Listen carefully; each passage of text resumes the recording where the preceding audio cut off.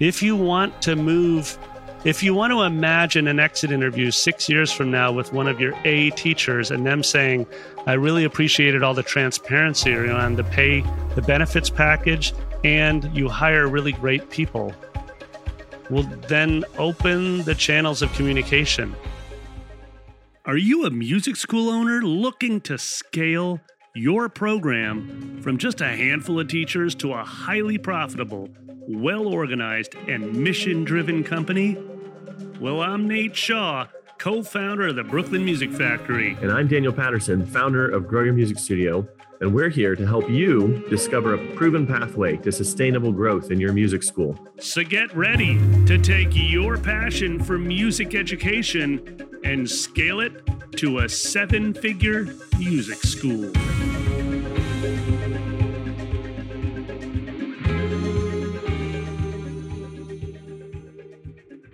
Hey, welcome back to the 7-Figure Music School podcast.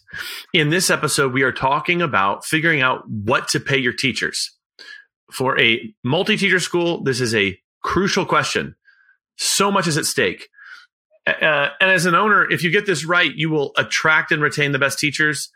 You will set your school up for financial success. You'll save yourself a lot of anxiety when it comes to having conversations with team members about pay. You'll save a lot of recruiting time. So there are far-reaching effects for getting this right. So in this episode, let's get it right.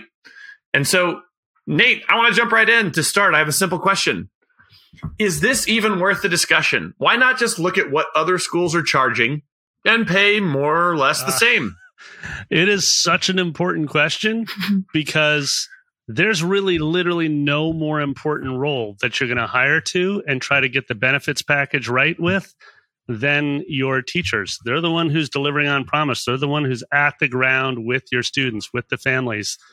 And just why not just pay what your competitors are paying? Well, actually figuring out the right thing to pay, it is part of doing that. You do have to do the research, but you're your own unique organization with your own unique growth potential for teachers, and your benefit package, your pay being one aspect of it. It has to reflect your vision for how a teacher can join your community and then grow for, hopefully for years. That is huge. So let me ask, what system does BMF have in place for deciding teacher pay? I'm going to be totally transparent. We've tested a bunch. Like any good business owner should hopefully be refining consistently, right? We started out like every other school, just kind of coming up with some version of an hourly and just seeing what happened. Basically, people would ask and we'd say, I guess we can afford that. And we'd do it. I remember the moment when I realized, you know what? We can't pay everyone just whatever they want. It was like 2 or 3 years into getting, more fluent with my financial understanding and just with the language of money. And so the system we're using now is what I call a tiered system. So essentially, every new teacher comes in at tier 1. And tier 1 pays X amount per hour. And all they have to do is make it through the onboarding, thrive through the training, retain their students, et cetera, for the first season. And then by season 2, what we call semesters, they immediately get like a 15 to 20% bump in hourly. Right. And so we all of a sudden go straight to saying, thank you for all of your investment in time and energy into learning what we do and how we do it and why we do it. And so now here's your hourly. And then basically they move. We just have 3 tiers. We have a tier 1, we have a tier 2, and we have a tier 3. Interesting. And by the time you're at tier 3, you're like, you're a director position. You're like Ben, our private lesson director. Okay. So I have a lot of questions. First off, you have a 24-year-old teacher just out of grad school, and you've got a 45-year-old teacher who has been teaching for 20 years, no longer wants to run their own studio. They just want to teach. They don't want to have to handle the business side of things. Are you saying that you pay them exactly the same tier 1? We just had an interview like that. An amazing woman who had her own voice studio for a long time. She took a big hit over the last couple of years in enrollment, and she said, "You know what? I'm just at a point in my career where I'd love to come work for an energizing community like yours." And so we would honestly, we would go to her, and we might consider it's not that you automatically start at tier 1 if we're actually bringing you in, for example, in like a curriculum design director position, which was what we were considering her for. So she would go all the way to tier 3, and there's a sort of a tier starting 3 monthly salary there. However, in her case, it turned out that full-time position was not going to be the right fit for her. And so we would have brought her in at tier 1. She's, if you're a veteran teacher, if you're working with hiring a veteran teacher who really knows the business, they understand that there is a growth potential for their wage. And tier 1 is just literally that first 3 to 5 months where you're saying, hey, we want to make sure you're happy here, and we want to make sure we're happy with you. This is the right fit. So immediately you get a bump after that. Now, her bump in the case of a veteran could be a greater bump. Maybe it's a 25% increase or a 30% increase. But I would encourage everybody to really strongly consider what that kind of onboarding hourly is, so that it's a win-win for everyone. I'm going to just share what we have done in the past. We didn't have a different, by the way, I'm not saying my way is right or Nate's way is right. These are ideas. We had a system in which we had pay for people coming in. Of course, I'm talking more on the admin side, not teacher side, because obviously as the school gets bigger, you're going to need that side as well. And so that's where I think I can lend some perspective as well. We figured out our pay scales for various positions based on industry averages for those kinds of marketing or administrative or operational positions. So we got our pay scale from that, put that into stone, set that in stone. We did not do a kind of onboarding, we're trying you out type thing. Again, not saying my way's right, not saying Nate's is wrong. We had kind of a 30-day probationary period where people knew that they were going to be learning the ropes, so to speak.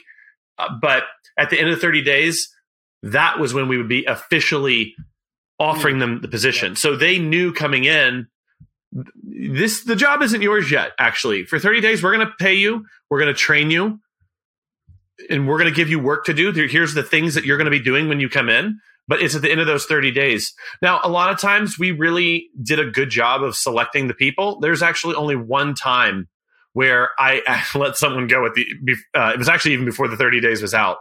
I just hate to say it, they were just making so many mistakes on what I felt were simple jobs that I just knew that this wasn't it.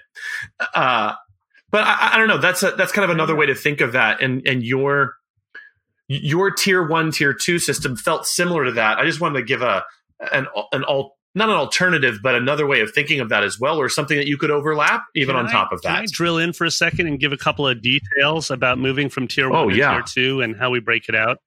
I'm literally looking at this GDoc, and before I say anything, about it in terms of, because we're going to get into the weeds for a bit here. It's really hard to imagine that you can build a sustainable pay or benefits package for teachers that will keep them around for 3 to 5 years, which is what I think a great life cycle is for an awesome teacher, without actually building a system that you can look at annually and consider refining. Right? In other words, if every time, you and I talk about this all the time, Daniel, but if every time we're making it up, like you come to BMF and you're like, Nate, I want to be your piano teacher. And I'm like, tell me more about you. Okay, how does $42 an hour sound? Every time I'm making it up in that conversation, then I don't actually have a system that I can refine that will potentially retain teachers longer and longer in the future. Right. And that's the goal here for us, you guys, is that we want to build a community of teachers and staff that are, invested in what we're doing and want to be around through the next chapter of growth.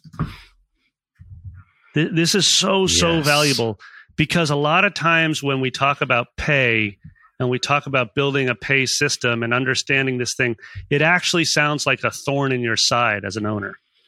You're like, I just want teachers to stick around. Can't I just pay them whatever they need? And like, isn't it da-da-da-da-da, right? But in actuality, like every other system that you and I talk about, Daniel, in the business, if you give some of your creative energy to it, then you actually have something that you can build on year after year after year, because you're not always going to get it right. Yes. I don't know why it's taken this many episodes for me to put it in this way, but what you just said there, I think people should stop and really think about, especially if they heard that and thought, ooh, interesting. Here's why. I don't even know what field it is. Maybe it's just cognitive psychology or whatever. There's this word called heuristics. Heuristics are mental shortcuts. That's a vast oversimplification. It's what allows communication to happen. There's a shared experience that we all have as humans that allows us to communicate with other humans versus, let's say, a giraffe. Culturally, there are shared experiences we have that are conversational heuristics that allow us to have a common experience. This is why there have been plenty of comedy movies made where it's kind of the fish out of water. I think of the movie Thor from Marvel. He didn't understand earthly customs, so he comes here and he doesn't understand why people are saying things. He takes jokes literally, and he doesn't understand the humor because he doesn't know the idioms. Here's my point. What you just said is a heuristic. It's a shortcut so that you don't have to think about it. And at the outset, I said this will be a way to decrease anxiety and to save yourself time. Because the amount of time it takes to make it up as you go along every single time you have a hire, we're eliminating that. So I wanted to highlight that point because on its face, it's helpful to know it.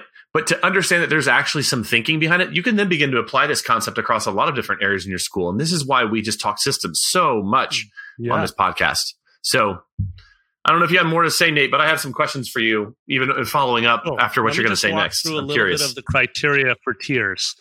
Sure. Right? So that people can, this is a good time to take out your notebook too and like grab a couple of notes on this, because if you don't yet, I'm literally just looking in our Google Drive at a single G doc called, I even like the title of this, Brooklyn Music Factory Compensation Plan 2022 through 2025.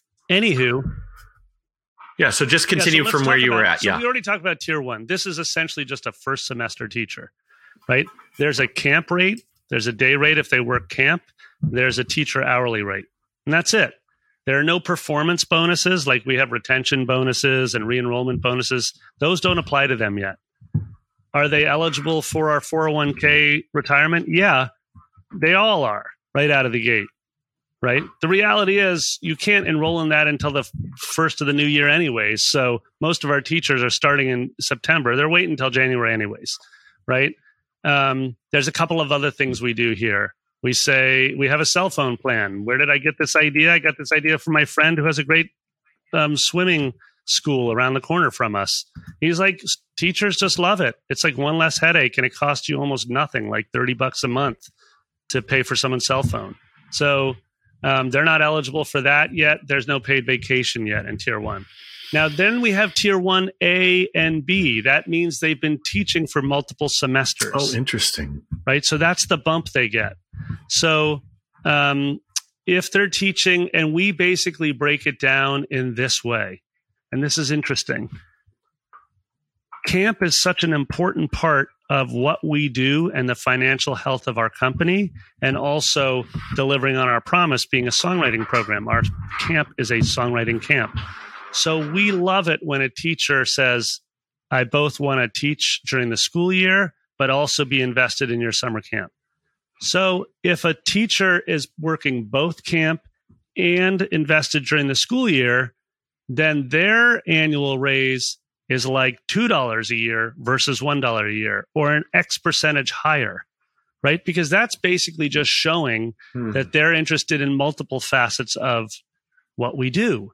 Now, it's not saying those that can't work camp or don't want to work camp should be, penalized in some way, because there are plenty of people that are like, actually, I'm all in.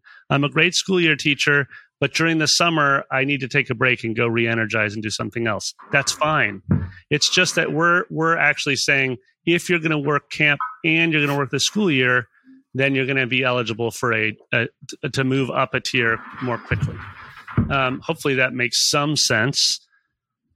The other thing is, basically what we say is, once you've moved through X number of semesters teaching. So for us, it's, you need to have taught here for 6 semesters. That's 3 years. Once that happens, there's another big bump. It's not just an annual incremental raise. You then get a bump, right? So then you get a larger raise at that point, and you get things like the cell phone plan, and most importantly, you get access to all of our different bonuses. So retention bonus, re-enrollment bonus. These are ways that teachers can add an extra $1,000 on at the end of the semester, that kind of thing, which is, can be real money. By the way, just for those of you that are jotting down all the notes, our support staff benefits from those re-enrollment and retention bonuses as well, right? So Jessica, who's director of enrollment, you and I have talked about this before, Daniel, they need to benefit when the school has good retention or has good re-enrollment, right? Because the administrative staff are essential to teachers thriving, right? So let me clarify one last thing here, which is that really between tier 1 and tier 2, it's just saying, look, you are actually in tier 2. The last criteria is you're not teaching just 1 or 2 days a week. And we get this question all the time, Daniel, which is like, I have a teacher and she's great, but she's only willing to teach 1 day a week. And the challenge with the 1 day a week teacher, as all of our listeners know, is that it's really difficult to actually develop a very strong culture fit. And it's actually hard for them to inspire other teachers and for other teachers to inspire them, because it feels like they're just checking in for a short period of time. So in our tier 2, we really differentiate. We're like, these are for 3 to 5 day a week teachers. Right, if that makes sense. That's a lot of information, but basically you get the idea. There's criteria of how long they've been here. There's criteria of how many days they're teaching a week. And there's criteria of whether or not they're invested in other services you offer, like a camp, that kind of thing. I don't know about you, but I didn't get an owner's manual when I started my music school. And I wasted a lot of time on trial and error and making things up as I went along. But you don't have to do that. Nate and I are building a library of resources and tools exclusively for fans of this podcast. Go to growyourmusicstudio.com/7FMS and sign up to receive podcast updates, free resources, and even submit questions for us to answer on the podcast. That's growyourmusicstudio.com/7FMS. And we look forward to answering your questions. That was really thorough. I really feel like I only have one question with what you're asking here. Earlier on in the podcast, you said we only have 3 tiers. And so I thought, everyone in Nate's school is being paid one of 3 rates. It's either tier 1, tier 2, tier 3. Now I'm hearing even within the tiers, there's variation. And the tiers are less about the hourly rate they're making, and it's more about the bonuses and the perks and those sorts of things that go along with it, although there is differentiation in the hourly rate there as well. And I guess what I would say is that, or what I would ask is, on an annual basis, is everyone who's roughly in the same tier, are you just giving them a cost of living increase, or is it cost of living increase plus unique circumstances due to the Great individual question. teacher? I would say it's cost of living increase. There's always some version of a cost of living increase, 3%, 5%, Okay. right around there. But I wouldn't frame it the way you did plus. I would say it's plus incentivized bonuses. So basically, Okay. let's say I was hired at BMF as a teacher. One of the ways that I can make more money is by retaining, 50% or 75% or more. Sorry, retaining 90% or more of my students over the course of a year, and then re-enrolling. Okay. There's a bonus for 50% and there's a bonus for 75%.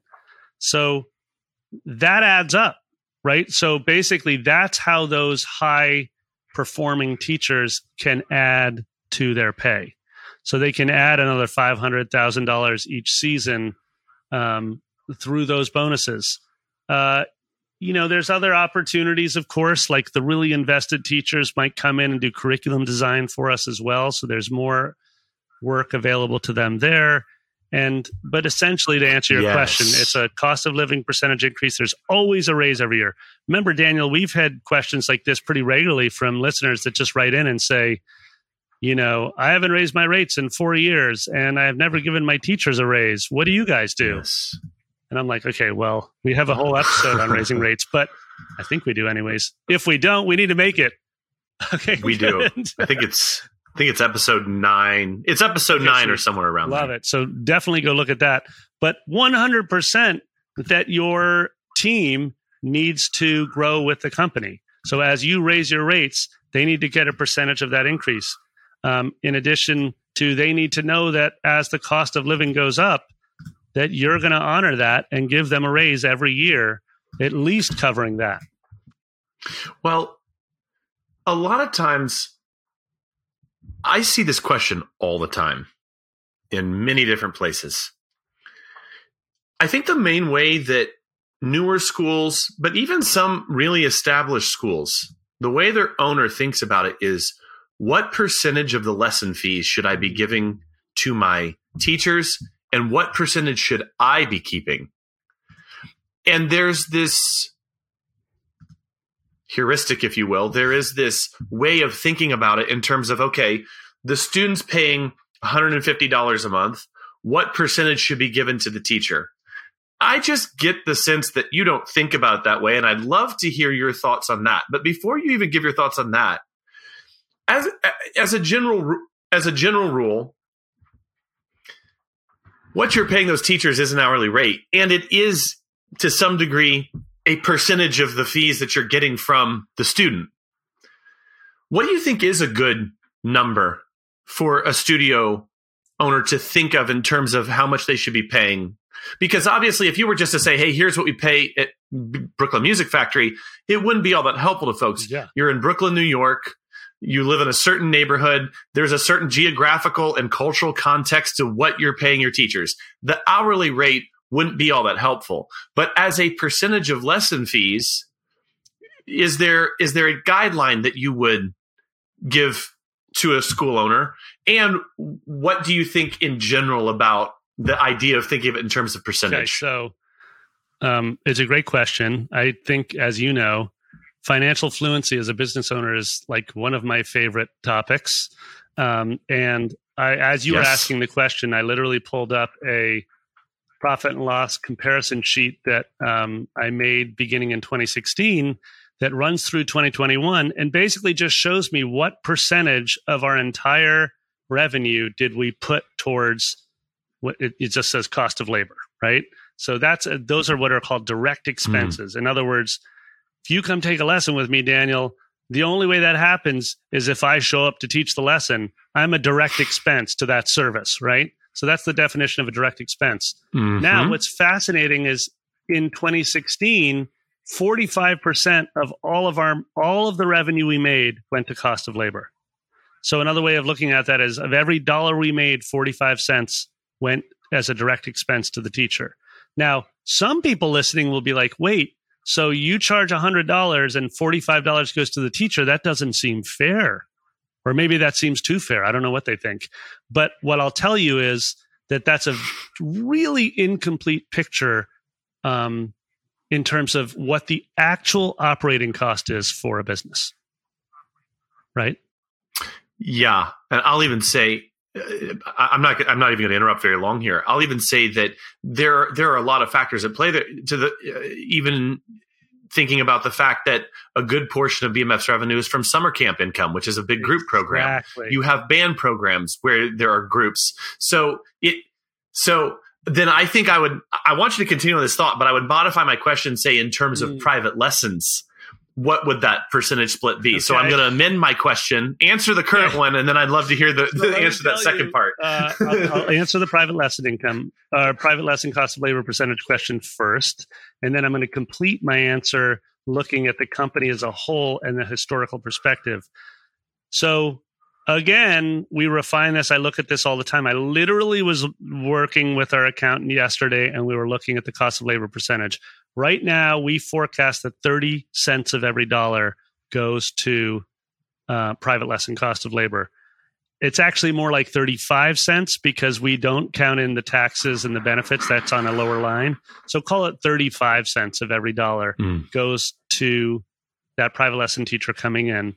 So when I teach, I have 20 some odd private students. Of every dollar I make for the company, in theory, 35 cents of it is going to cover my hour, right? Okay. That has fluctuated. That's the point of this long-term perspective of looking at the trends in your company, because we started out overall as a company at 45%. We pushed hard in 2019 to try to lower that. And you do that. It's not and we got it all the way down to 26%. And then it's now back up to around 35%. And our average over the last 5 years is around 32%. So why is this so important? Back to the basic question of how much should you pay your teachers, right? It's because when you develop a system, you can come up with whatever system works for you. You can, steal the BMF pay tier system and create one that's right for your community and whatever the hourly rate should be to start, and et cetera. But when you create this system, you're plugging it into the overall operations of your small business. And one line item in it is cost of labor, right? And you want to know what that percentage is so that you can imagine, for example, let's say, like me, I've been actually trying to figure out how to lower my administrative cost percentage and raise the teacher cost percentage, right? So because I think that that's the right thing to do. I think if you're operating your music school really well and efficiently, then your admin cost should not be a higher percentage than your teacher cost, right? It should be lower, and your teacher percentage should go up. So anyways, write me questions about that. If you want Daniel and I to talk about that, we can talk about it. But the purpose of knowing your percentage is that you can then forecast out. Notice I said the Brooklyn Music Factory compensation model for 2022 through 2025. Right, dude? It's like I don't want to be thinking about just this year. I don't even want to just think about next year. I want to be imagining, what's this company going to look like in 3 years? Is it going to be healthy financially? I think a lot of people are going to hear that 26% to 45% number and just scratch their heads. Right. There was a school I worked with about 5 years ago where they were paying their private lesson teachers up to 70% of the lesson fees when it all came down to it. And then they had, rent for their commercial location and business insurance and taxes and all that on top of that. And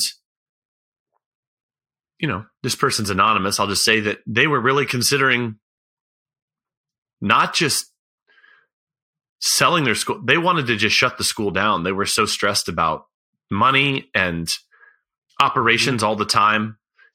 Yeah, I can see why.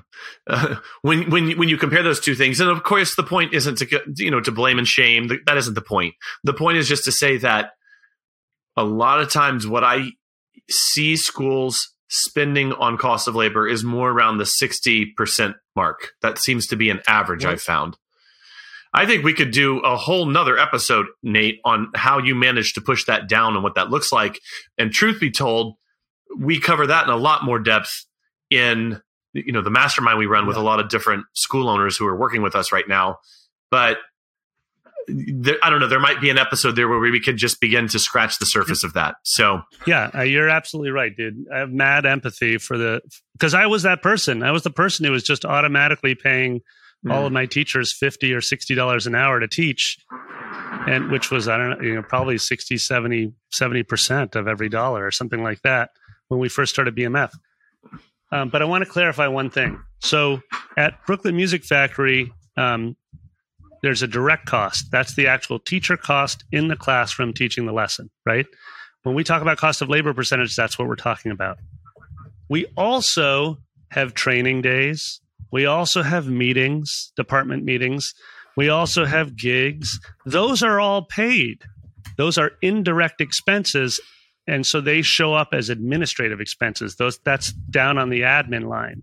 So it's incorrect for listeners to be like, of every dollar we make from a lesson, the teacher only gets 32 cents. That's an incorrect takeaway. The correct takeaway is they get 32 cents for every dollar as a direct pay for their time in the classroom, but they're also doing other things outside of the classroom that we all pay for, and we look forward to paying that. So at the end of the day, they have more earning opportunities over the course of a week or a month at Brooklyn Music Factory, and that's by design, right? So that's an important clarifier for people. And if people are still scratching their heads on it, write Daniel and I, and maybe we'll make it a new episode. Well, we might actually be thinking similarly about this because now that we've dug into the system in some depth, what I would ask you is, what has this done for Brooklyn Music Factory? What has this done for you as an owner to have a pay scale system in place, this heuristic, this system that does a lot of heavy lifting for you and takes constant every day, every month stress off of you? What has this done? What are the benefits that have accrued to Brooklyn Music Factory as a result of this? Obviously, I think there's some that we could just, you're going to keep teachers longer when they know that after 6 semesters, they're going to get these benefits and you're paying them well and those sorts of things. Like maybe going beyond the obvious of, oh, well, we have great teacher retention. I think we all probably see that, maybe there's some non-obvious things that even surprised you. And of course, if you want to talk about some that are obvious too, I'm fine with that. But let me start. I'm curious what your thoughts are. What I am noticing the benefits are, a lot of time, like Jessica in our company is the one who creates the contracts, the offer one sheets, and communicates those to the teachers. Right now, she is in the role of director of people power. That's our fancy name for human resources, right? People power. So, yeah. What I've noticed is when there's a simple system that everybody is referencing, it actually relieves a lot of the tension internally within your team, right? It makes it easier for her to do her job, i.e., she's just cutting and pasting. You're at tier 2. She puts it in the contract. This is what your raise is going to be effective this date. It makes it really much simpler for her to do her job. But it also makes it easier for us to have those hard conversations around a teacher, for example, who wants to reduce from 4 days to 2 days. We literally we're doing it right now because it's the beginning of, we're in the beginning of a year. We're going through a hiring of a new class of teachers. We have some great teachers, but in one case, this woman who's total badass, she needed to reduce from 4 days to 1 day because she is she runs a bluegrass festival. She's awesome. But so it made it easier for us to just go to her and be like, you know what? Like, you're amazing. You're awesome. We love you. And we still need to keep you in this tier. It means you're only going to get $1 raise this year because you reduced your number of teaching days from 4 to 1. This allows us to give that teacher who's teaching 4 days the $2 season raise or whatever it is. So it makes it an easier conversation internally with our returning teachers. It also makes it an easier conversation internally amongst the people power team. Because remember, money is a trigger for a lot of people, right? For many people, when it comes to what is someone worth, the only thing we can think to link to it are dollars. And so then when someone reduces, for example, in the case of this story, from 4 days to 1, it's like it becomes weird because you're like, well, we shouldn't, we don't want to pay her less. She's amazing. Just because she's only working 1, shouldn't she? She's better than this other teacher who's a B player and working 3 days. Like, and you're like, you don't want to go there.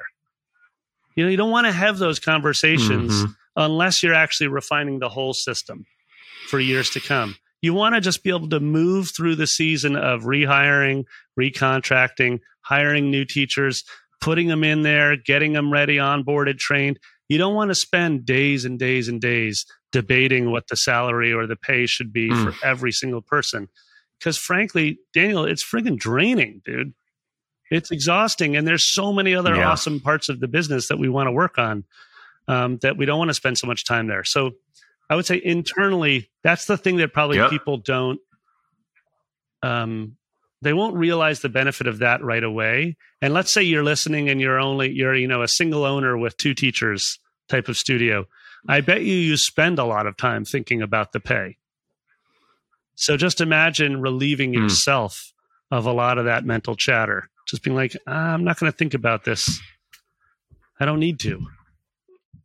And once again, this is a shortcut, but it's the right kind of shortcut. And it's this kind of shortcut that makes it possible to scale up. You can't scale up if you're thinking about this all the time. We made this point earlier, but I just want to highlight it again because it's so huge. Anything else, Nate? No, I know there's probably a lot. I think we've touched on a lot. We got in the weeds there with how BMF does it, and hopefully that's beneficial to people. Of course, like anybody can write, ask us more about it. I want to share a story. We just had a teacher who left after being with us for nearly 6 years. Totally awesome teacher, had worked their way all the way up to a salaried position, top tier of our pay structure. And in the exit interview, we always ask, it's really simple questions. It's just like, what do we do really well? What can we improve on? And we just keep asking over and over, tell us more. And hopefully they give us a lot of good feedback. And one of the things he said we did really well, which I appreciated, especially coming from this long time teacher, and he was deeply invested in lots of facets, was he said 2 things. He said, Nate, one thing you guys do so well is you hire awesome human beings. He's like, really good people. And how did he know? Well, because he's become really good friends with a lot of them. In fact, he was actually now living in the former studio of a previous teacher, and they were still friends. The second thing he said was, I really appreciated the transparency around getting the role right and the benefit package and the pay correct. And so this is the piece of the puzzle that I think is just, I want to end with, which is that you're not doing this in a vacuum, right? You're not creating pay tiers by yourself and just hoping it works. You're asking your teachers what's working. You're asking your teachers if they think it's fair. You're asking your teachers where they'd like to be in 3 years if we did this pay tier right. You're getting feedback from your teachers because this whole thing is always a communal project. If you want to imagine an exit interview 6 years from now with one of your A teachers and them saying, I really appreciated all the transparency around the pay, the benefits package, and you hire really great people, will then open the channels of communication. If you only have one teacher you feel comfortable talking to, then just go have a beer with her and be like, hey, how do you feel it's going now? And where do you want to be in a few years? Like, what do you imagine would be? I mean, that's literally how we designed the third tier, Daniel. Is we just went, I had a teacher who's still at BMF, who's amazing. I mean, he's super energizing to me to work with. And he just said, you know what, dude, I want a salaried position. I don't want to guess what my check's going to be every month. And here's where it needs to start at for me to feel really committed. And that was like 5 years ago or 6. I don't even know how many years ago, a long time ago. And he's still here. And he has a designed growth path. Anywho, transparency is key in this. It's a real benefit, and it will make you feel, or it has the potential of making you feel so much more comfortable when it comes time to talk about what the pay is. Hey, it's Nate again. You know, every year at Brooklyn Music Factory, we get dozens and dozens of great reviews from our families. And you want to know how? Because we ask them. And they're happy to leave a review because of the positive impact that we've made on them. And so now I have a simple ask for you. If this podcast, the 7FMS podcast, was helpful to you, would you mind leaving a review for Daniel and I? And please share the podcast with another music school owner that you think might benefit. It's one of the best ways that you can support us. We appreciate it.